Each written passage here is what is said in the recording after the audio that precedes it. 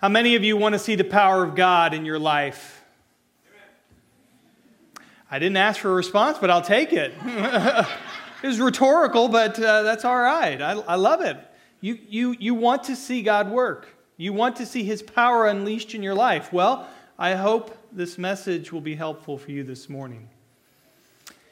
We are beginning our story with the Apostle Paul living in the city of Ephesus.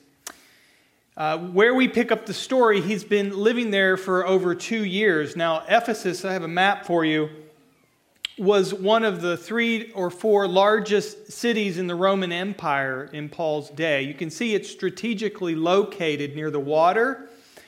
It was a diverse city. It was a wealthy city. Lots of different types of people there. Population estimates for Ephesus were about 250,000 people in the city. An important capital city of the Asian province within the Roman Empire. And it boasted one of the 7 wonders of the world at this time. This temple to the goddess Artemis would have been worshipped by Romans as Diana. But all over the Mediterranean region, people would have made pilgrimages to Ephesus to worship there. The temple there was 4 times the size of the Parthenon in Athens.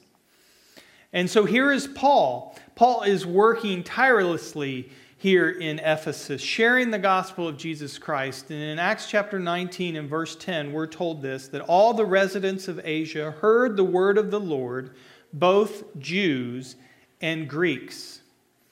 So Luke is trying to show us how effective Paul's ministry has been up to this point. And that's where our story picks up, starting at verse 11 in Acts chapter 19. Now, I'm going to be reading starting at verse 11 through to verse 20. We'll have it up on the slides. You can pull out a Bible if you have it and follow along. But I'm going to ask you, would you stand with me as I read this portion of God's Word?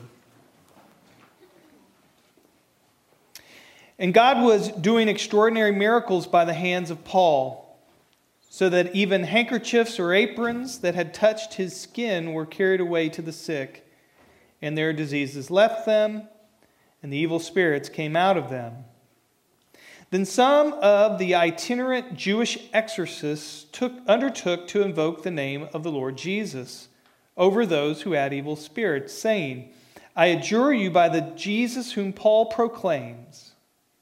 7 sons of a Jewish high priest named Sceva were doing this. But the evil spirit answered them, Jesus I know, and Paul I recognize, but who are you? And the man in whom was the evil spirit leaped on them, mastered all of them, and overpowered them, so that they fled out of that house naked and wounded. And this became known to all the residents of Ephesus, both Jews and Greeks. And fear fell upon them all, and the name of the Lord Jesus was extolled. Also, many of those who were now believers came, confessing and divulging their practices. And a number of those who had practiced magic arts brought their books together and burned them in the sight of all. And they counted the value of them and found it came to 50,000 pieces of silver. So the word of the Lord continued to increase and prevail mightily. This is God's word. You may be seated. Now, when picking this passage this morning, I almost left out verses 11 through 12. This short little excerpt about the handkerchiefs and aprons healing people. It sounds silly to our modern ears. It's an example of why people say the Bible is full of fairy tales. I mean, come on, handkerchiefs and aprons healing people. And what's even harder to swallow about this are the ways that televangelists today have used this to manipulate people by sending donors anointed prayer cloths, promising them prosperity or healing. We look at this type of thing and we think, yeah, this is what Christianity is all about. Just ways to manipulate people, just another way to make a buck. Now, I don't necessarily have an answer that will solve all the issues you might have with this part of the story. It may not erase all your skepticism about what we read here, but let me offer a few observations. The first is this: we're nowhere told that Paul ever used this as a money-making endeavor. In fact, it's believed that the handkerchiefs and aprons that are referred to here would have been used by Paul as he worked as a tent maker. Paul worked from morning to evening, not just preaching the gospel. Paul had a day job.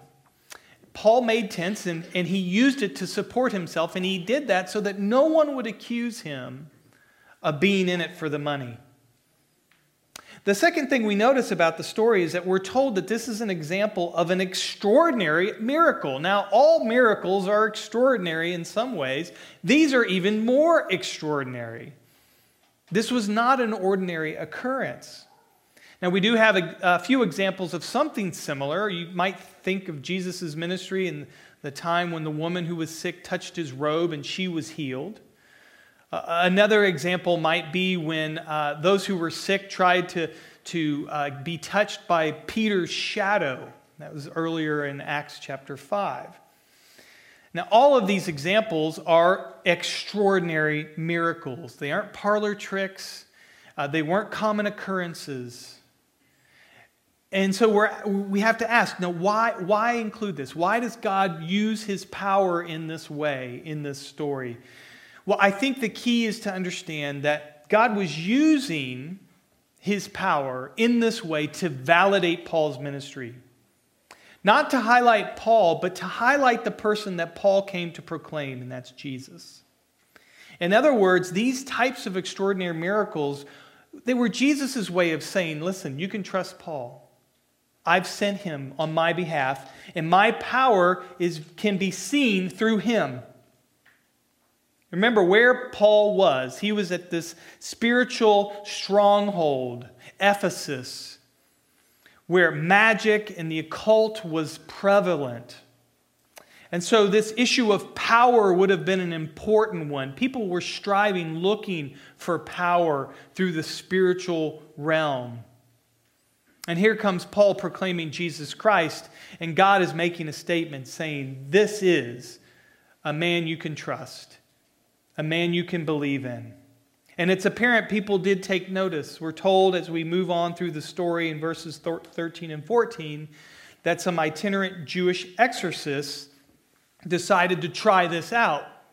Now, again, in Ephesus, this would have been a common practice. Exorcism would have been a common practice. And exorcists were thought to know the names of spirits, and this was a way that they practiced their craft. If they had the right names and they had the right incantation, they were often successful in whatever they were trying to accomplish in this way. And it was believed that Jewish priests had secret knowledge about the name of God, the God of Israel. In fact, there are manuscripts that have been discovered, incantation, magical formulations that included the name of Jesus and other names for the God of Israel that would have been used in a similar way that we see here in this story. So it was natural for these renegade Jewish exorcists to want to get in on this secret power that Paul seems to have. But it doesn't work. It doesn't work. These Jewish exorcists invoke the name of Jesus, but it doesn't have any effect. Why? There's obviously great power in the name of Jesus. Luke has gone to great lengths to show that in this story through Paul's ministry, but something is missing here. They're trying to tap into the power of the name of Jesus Christ. They want what Paul had. And so they're trying to come up with the right formula, the right incantation, but it doesn't work. God doesn't respond. Now let's consider why. Now you might be thinking, well, maybe their motivations were wrong. Maybe these Jewish exorcists were in it for the money. Maybe they were greedy and God could tell they were greedy and therefore he doesn't respond to what it is they're trying to do here. So he doesn't reveal his power through their exorcism. Or maybe they were in it for the celebrity status. Maybe they wanted to be known as powerful Jewish priests. And so they were in it for their own reputation. Maybe that's why God decides not to reveal his power through their actions. You know, any of those things might be true, but the truth is we're not told in the passage. We aren't given any sense of their motivation. It could be that they were actually trying to help people. It could be that these Jewish exorcists had good intentions. I think the problem in this story for these exorcists is that they wanted the power of God minus the relationship with God. If you notice in verse 14, what do they say? They say, I adjure you by the Jesus whom Paul proclaims. Notice how that's phrased. It's not, I adjure you by the Jesus whom I proclaim, or the Jesus that I know, but that Paul knows. You see, these exorcists are trying to proclaim the power of Jesus without firsthand knowledge. There's this relational distance between them and Jesus as their Lord, Jesus as their Messiah. To them, Jesus is simply a formula, an incantation to get what they want. They want the power of Jesus without Jesus. Now, today, I think it's popular within spiritual discussions to talk about the importance of good intentions, of sincerity. In fact, I think that is the gospel of our age when it comes to spiritual life. If you're sincere, that's what counts. I just listened to a podcast this week. An atheist, was writing or talking about sincere disbelief. The idea of being an atheist, and it's not that you have something against God, and it's not that you're out to get God. You're not vehemently opposed to it like Christopher Hitchens or Richard Dawkins or other new atheists who seem to rage against God. No, you're just a sincere person who happens not to believe. And he was in dialogue with a Christian, and the Christian asked him, well, what if when you die and you find out you're wrong? And this sincere atheist said, well, I hope if I'm wrong that God will see that I've been sincere all my life, that I've been a good person, and I've tried to do my best. You see, I would argue that person has fallen into the same trap as these exorcists in this story. You see, he's believing the lie that he can experience the benefits of Jesus without a relationship with Jesus. That you won't be judged by whether or not you're found in Jesus.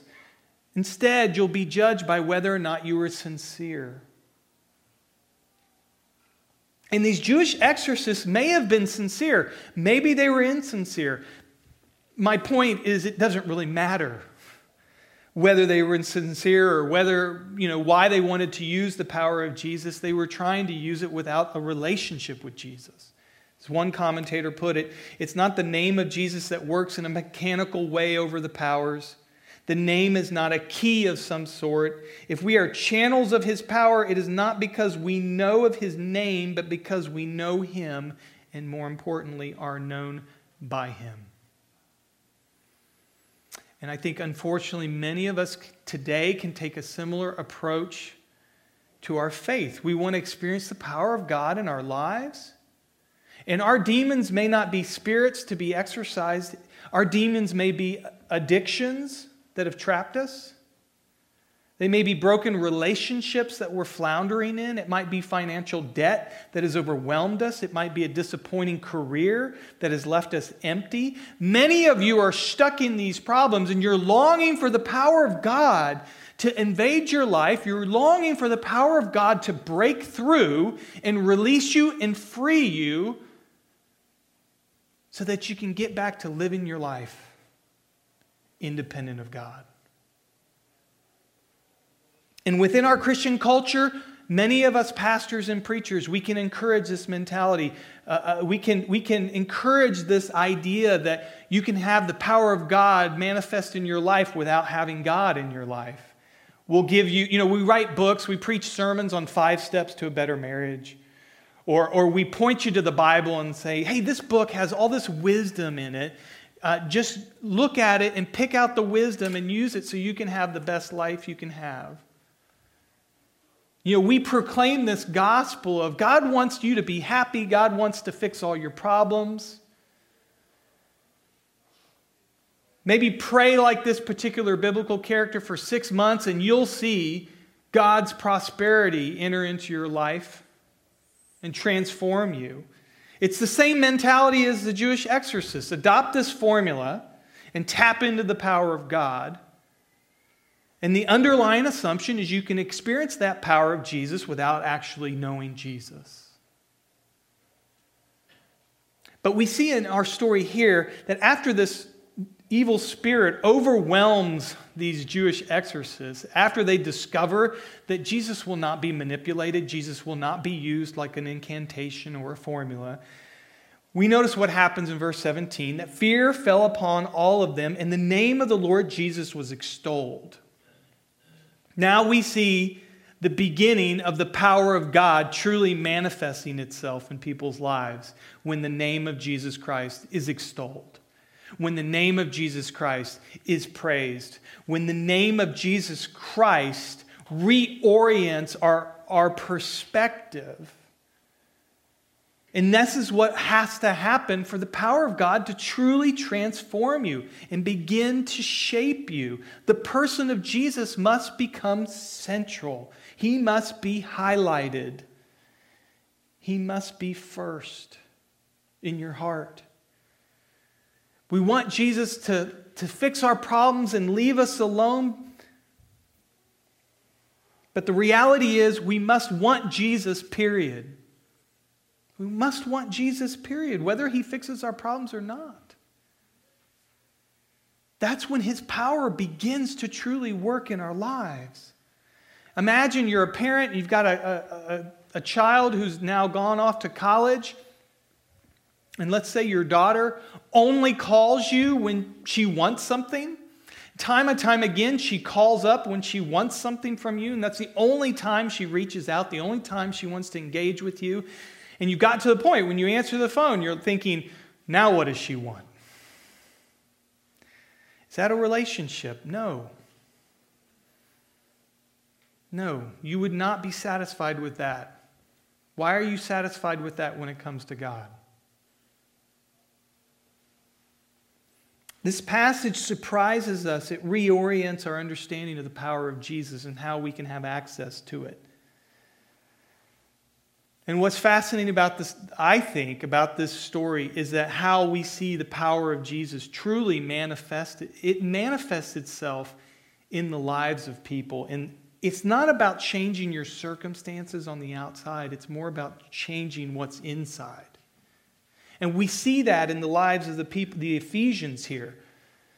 I mean, we want God to fix our circumstances. We want Jesus, to come into the world to solve all our problems. But Jesus came into the world to fix the most important problem, and that's your heart.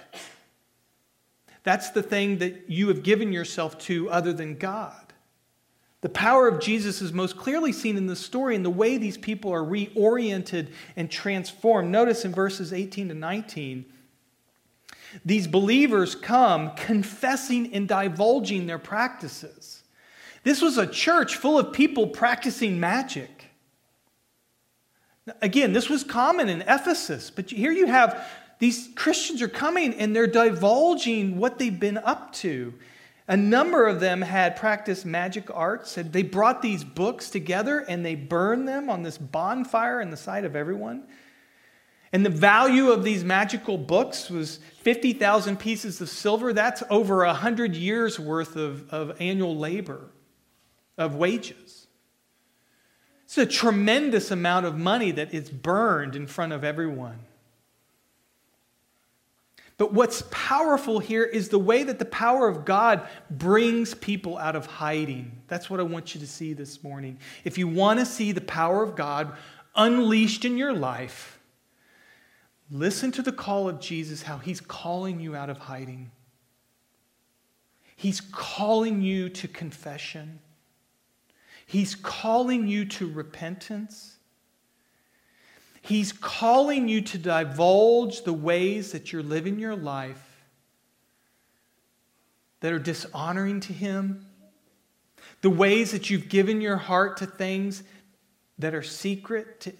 No one knows. No one knows about the things you're doing. And yet we see in this church the power of God transform people. When Jesus is extolled, when Jesus is feared and revered, people come out of hiding. People's lives are transformed. It's the most incredible miracle to see people confess and repent. Unfortunately, we don't see it very much, do we? We don't see it very often. This act of love and devotion, these Ephesian Christians, by burning these manuscripts of great value, they didn't sell them. But we see an important principle here in what repentance looks like. Repentance is not just confessing that you screw up, confessing that you're broken, confessing that you do terrible things. Repentance is, yes, confessing those things and then taking actions to turn and devote your life to Jesus. To take whatever those things are that you've given yourself to and say, Jesus, you are going to be central in my life, and I am burning these in the sight of everyone because I love you, and I want you, and I want to be found in you. This is the ultimate act of vulnerability, and you may be too frightened to do that. You might think, I cannot come out of hiding. I can't do this. People can't find out the things that I do. I mean, that's the terrible thing about the way technology has isolated us as people. Just think of the numerous amount of things that we can do as individuals in private that 10 or 20 years ago we couldn't do. We live in a day and age, and it's going to get worse, where we can, in secret, give ourselves over to evil. And no one will know.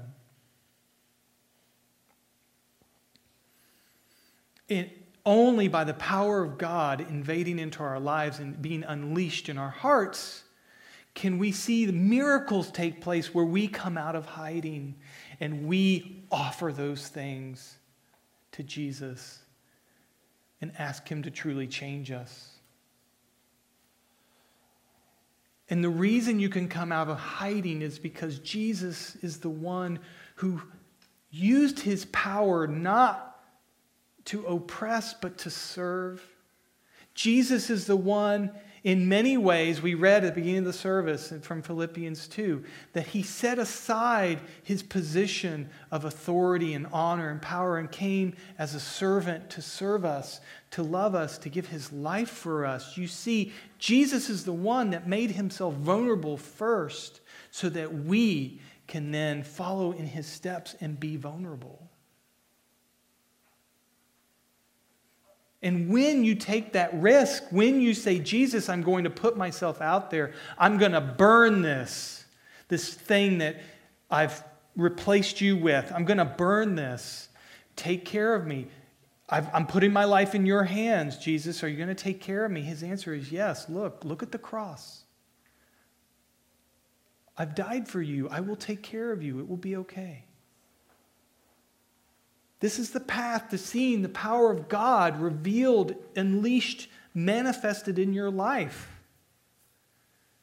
Confession and repentance, leading to action. I was trying to think about some analogies for our modern day. I mean, I don't know if many of you have magical books at home other than Harry Potter, but what would it look like for us? I mean, what is it in your life that is so valuable you're not willing to give it up for Jesus? And what is it in your life that is blocking you in your pursuit to holiness? I was imagining what it would be like if we had a phone burning. I mean, how many of us would, if we're honest, would say, my phone is a huge obstacle to holiness? Or maybe it's your career. Maybe you've invested so much in your career that it is an obstacle to you living the life that Christ has called you to. Maybe it's your car. Maybe you've put so much status in your car. What would it look like for you to give your car away? Not sell it, but to say, Jesus, that you are more important to me.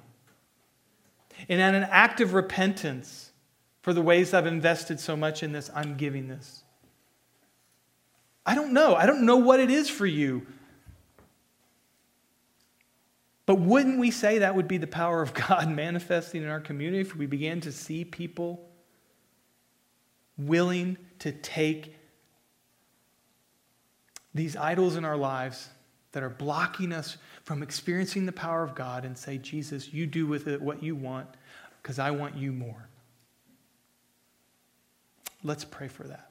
Would you pray with me? Lord Jesus, what a challenging passage this is if we consider what it would look like for our community to live with you at the center, extolling your name, fearing you, and knowing that we can be found in you and be freed to admit who we are, freed to come in our brokenness, in our honesty, and know that there is forgiveness and there is life on the other side. Would you allow us to experience that? Would it begin to spread through our community and we begin to see the power, your power, Jesus, transforming lives as we seek to love and serve you in all that we do. Bless us, Holy Spirit, this morning. We pray in your name, Lord Jesus. Amen.